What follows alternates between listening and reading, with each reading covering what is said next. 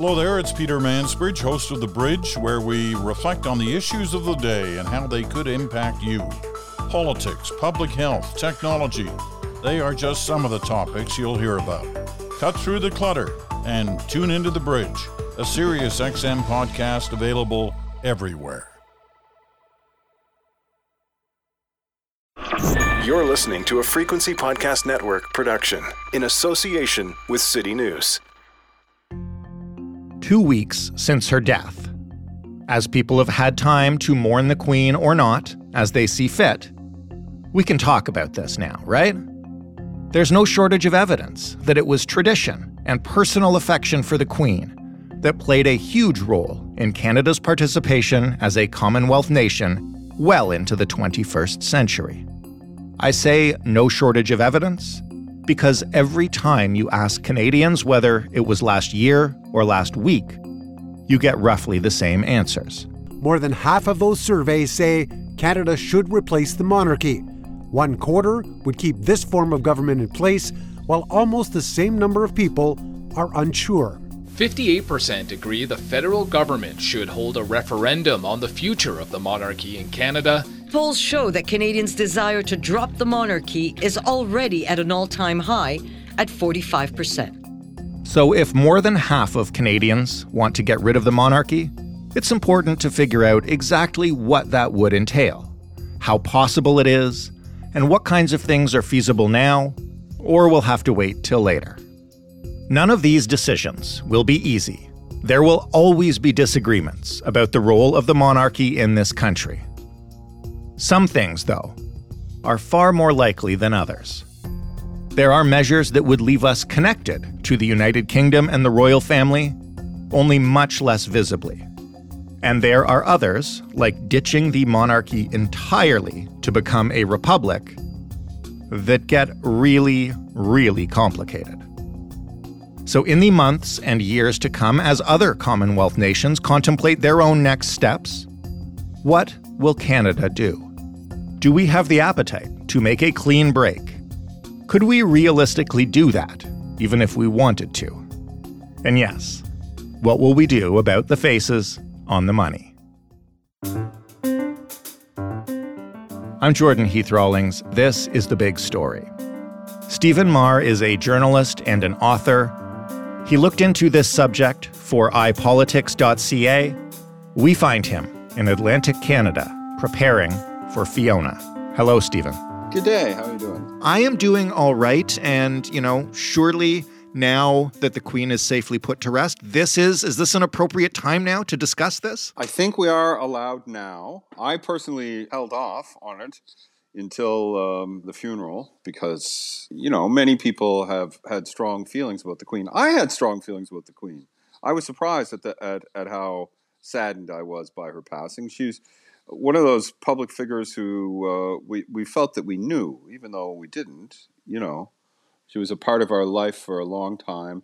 And I think our feelings for people of my generation, at least, I think that our feelings about her were kind of linked to our feelings about our older female relatives. So maybe I was going to ask you this question anyway, but it plays right into it. Why do you think there is an appetite now to revisit the monarchy's role in Canada as opposed to when Queen Elizabeth II was alive? Well, as long as she was alive, I felt that there was a very strong sense of connection between her and her subjects in Canada.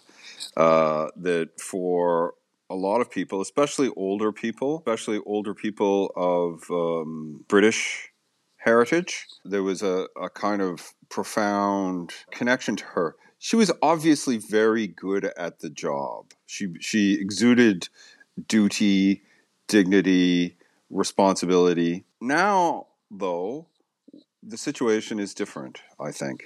How so? Well, Charles, our new king, comes across as kind of a stuffy and imperious kind of figure. People who followed the news during his marriage difficulties developed, sort of opinions about him. I don't doubt that he will change, and be dignified in this role. But even the fact of I found myself thinking, well, oh wait, so he's already the new king. I must have missed the election. It starts to seem kind of anachronistic that you have this transfer of power to someone who has not been selected except through his family ties. And I also think that there is, if you look at the way that Canada has changed from the coronation of the Queen to the coronation of Charles, it is a vastly more multicultural society, much more independent. And there is a great number of Canadians come from cultural backgrounds where people can be expected to have very different feelings toward British Empire and the royal family and the institution of the monarchy. And it seems reasonable to me to think about that, whether this institution is still a good fit for our society. Well, and this is where we get to the point where it is time to talk about this, because if the Queen meant so much to older Canadians or Canadians who just grew up with her, particularly, let's be honest, white Canadians who grew up with her, what about the people to whom the monarchy, and she meant the opposite? Like, this is Queen Elizabeth is at rest. This is the time to listen to their voices, right? And there have been some people who've made some pretty impressive statements about this. Yes. And I would just note that it's not just white Canadians, because I know I'm talking to you from Nova Scotia, from Acadie, from Mi'kma'ki. There's a lot of Irish people here. Right. There's a lot of people who, for historical reasons, and not just white people, may have mixed feelings about the history of British imperialism, right? You know, and I think of just this area here. You had the expulsion of the Acadians, the centralization of Mi'kmaq people, the residential schools, a century or so where the Crown did not honor the peace and friendship treaties with the Mi'kmaq people, the Irish potato famine, the many South Asians, people from the former British holdings in India and Pakistan, Bangladesh. There was many people killed in starvation there associated with the empire. So, and the large population of people from, particularly in Toronto, their roots in the British Caribbean. When you start thinking through this, a fairly large number of Canadians now would have reason for complicated, at least, feelings about this institution. So let's start then with the biggest possible step that Canada could take. What would it take for us to fully and completely just remove ourselves from the Commonwealth and the monarchy and become a republic? What would actually have to happen? Well, you don't get very far thinking about that, because the first thing that you would have to have is the unanimous agreement of all 10 provinces, the House of Commons, and I believe the Senate. And that, because of the amending formula that was agreed on when Pierre Trudeau won the support of the provinces to repatriate the Constitution, that would be impossible.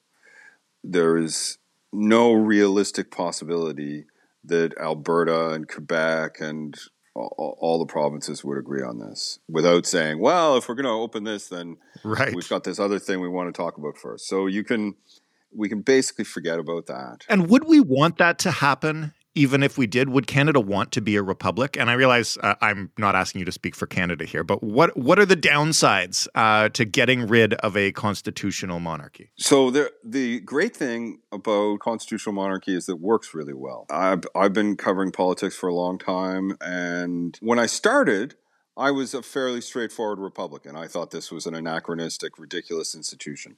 As I learned more about the way our system functions and watched what happens in other societies, I have come to think that there is a lot to recommend the form of the constitutional monarchy, which means that you have a separation between the embodiment of the state and the sort of guarantor of the Constitution and the executive and legislative actors.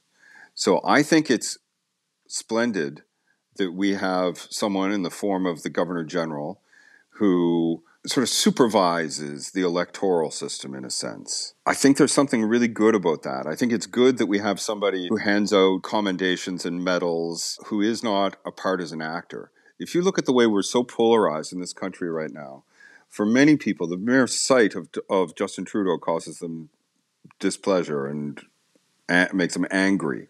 We have someone who is apart from that, who we can kind of see as the embodiment of the country. If you compare republics to, or presidential republics with strong presidencies to parliamentary systems around the world, the track record is much stronger, much better. In my article, I compared the way the British were able to get rid of Boris Johnson to the way the Americans were kind of stuck with Donald Trump. I think powerful presidencies are unstable and dangerous because they put all the power in the hands of one person. So whatever were to do, I don't think we should risk the tremendous stability that has come from this system in Canada. If we were to risk that, I don't think we would have to risk that to make the kind of changes that are possible. But that part of our system is really excellent. Our elections are always seen as legitimate. We don't have constitutional crises, so in some ways, it's an excellent system.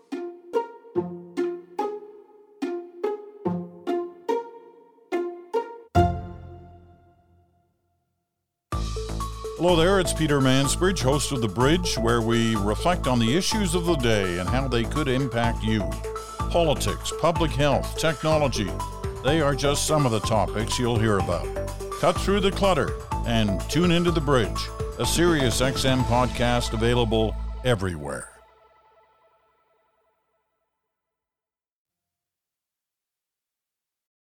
So let's talk about this from where we've ended up. On the one hand, you have a country that's probably less than enthusiastic about King Charles, and you have a significant percentage of the population in that country that has active reasons, shall we say, to look down on the monarchy or reasons that the monarchy has not been great for their family or their history.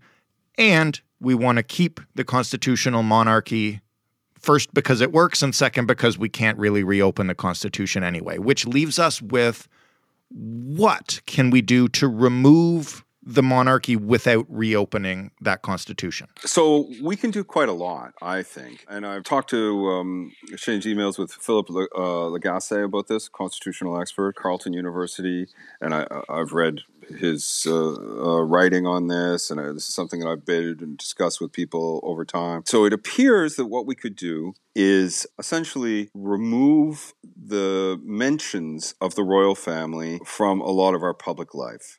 We could take the royals off our money. I personally find it... Oh, I'm sorry, I've got somebody at my door. Hey, buddy, I'm just doing an interview right now. Can I... Just one question. Yes? Do you want some rope? No, I got lots of rope. Okay. That's all. Thanks. I'll say hi after. Sorry. Are you all right there, Jordan? Can you hear me? We are great. Just mentioning that Stephen is battening down the hatches for this weekend's storm in Atlantic Canada.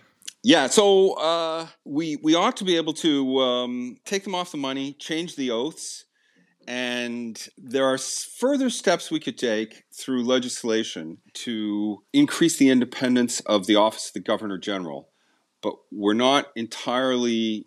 not entirely clear how far we could go there. Well, you say in your piece that the Governor General role in particular could use what you call a fresh coat of paint. What does that mean? Well, I think that we have a problem in that prime ministers have a kind of ambiguous feelings about enhancing the office, because the sort of ceremonial side of the Governor General, prime ministers really like doing that stuff. They have a tendency, I think, to want to play at being president, at embodying the nation and symbolizing the nation. I think if we were to diminish the role of the monarchy in Canada, it would make sense to take steps to enhance the legitimacy and increase the profile of the Governor General. In Australia, at one point, they started calling their Governor General the Australian head of state. Officially, the Queen is our head of state. If we start saying, the King, rather, I'm still not used to that. But if we start saying that the Governor General is our head of state, the monarchists would complain, but in a sense, by saying it,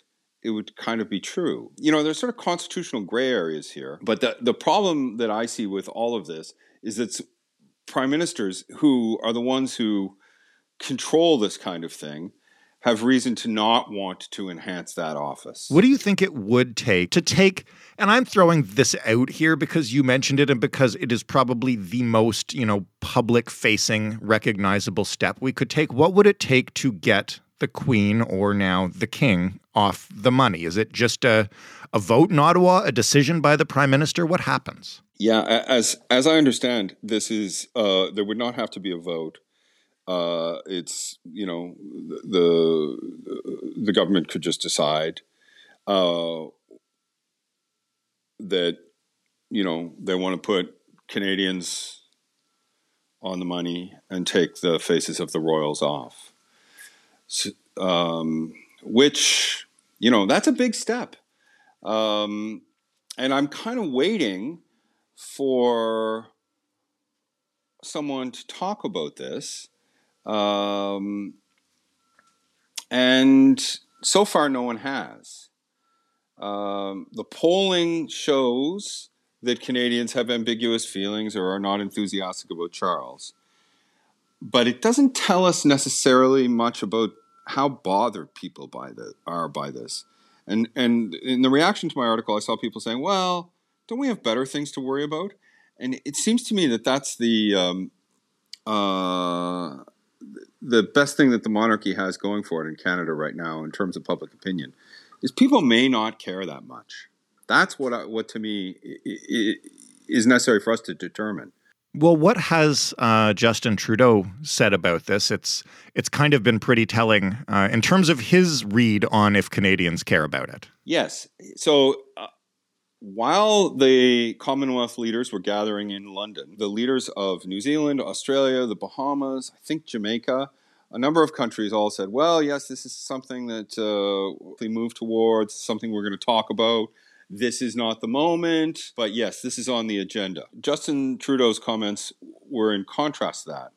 He said, we're not thinking about that. We're focused on inflation and cost of living. He really seemed to be signaling that is not interested in that question at all. Given that, and given, as you mentioned, how polarized we are, is that something you could see either the NDP or the Conservative Party taking up, whether or not, and this is me being cynical, whether or not they actually have plans to do it or really believe in it, or just using it as a cudgel to bludgeon Trudeau? I wonder, yes. And in particular, I'm curious to see whether Jagmeet Singh may be interested in discussing this, because I think that in particular, a lot of multicultural millennial voters who are important to the New Democrats, I would guess, may find the connection to the royal family to be anachronistic or out of step with their sense of a modern multicultural Canada. So far, I haven't seen Mr. Singh say or do anything about this. And these political parties have mechanisms for measuring public opinion than just opinion polls, right? So they often, the best way to figure out how people feel about things is by watching the way politicians talk about them, because the politicians have these fairly elaborate machines for getting a sense of the mood of the country. So that's the big question mark I have going forward is, are we going to see Jagmeet Singh or maybe even Mr. Poilievre? There's a sort of Republican streak, particularly Western conservatism. So that's not entirely out of the question either. Obviously, in the months to come, whether this discussion picks up steam or just completely fizzles away will determine where this goes from here. But if I had to ask you to bet me right now that the Queen or the new King will still be on the money in 10 years, would you take that bet? I don't know. I would be inclined to say no, that this is something that we're going to want to put our own people on the money. But in advance of a public discussion, it's hard to know, right? Until you actually have a debate and people get somewhat engaged in it and you have arguments, it's really hard to judge how people feel about this without that. And it's probably now or never to have that debate, right? Because if we let this go for 6 months or a year, everybody's just going to forget about it. I'm not sure, though, because, I mean, I think that it'll come up if we see Australia and Bahamas, Jamaica, it'll tend to kind of bubble up. It's an issue that we may see debated at policy conventions for the political parties. It has been debated before by young liberals. Will someone say, okay, well, we're not going to become a republic, but we should Canadianize the currency, right? That's how you could frame it. And see what the support for that is. Until that kind of thing happens, I think it's a little bit difficult to put your finger in the air and figure out how Canadians really feel about it. Well, I, for one, would like to spend a Terry Fox toonie one day. I think that would be good. I think Terry Fox, Lucy Maud Montgomery is the other one who wrote the Anne of Green Gables book, and you can think of lots of other people. Banting, some of our medical. We live in a better world because of what they did. Terry Fox, Lucy Maud Montgomery, Banting. It would be interesting to see, and I'm sure there would be political debates over that as well.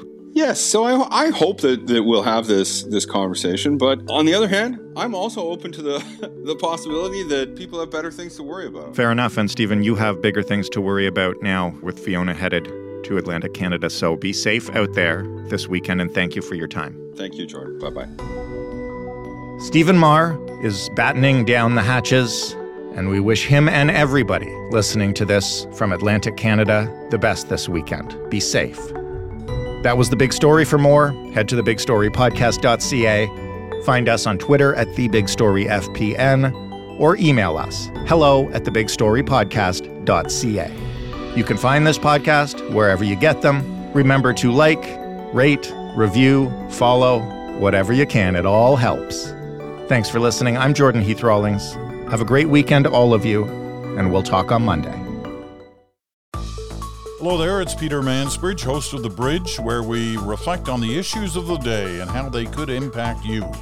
Politics, public health, technology, they are just some of the topics you'll hear about. Cut through the clutter and tune into The Bridge, a Sirius XM podcast available everywhere.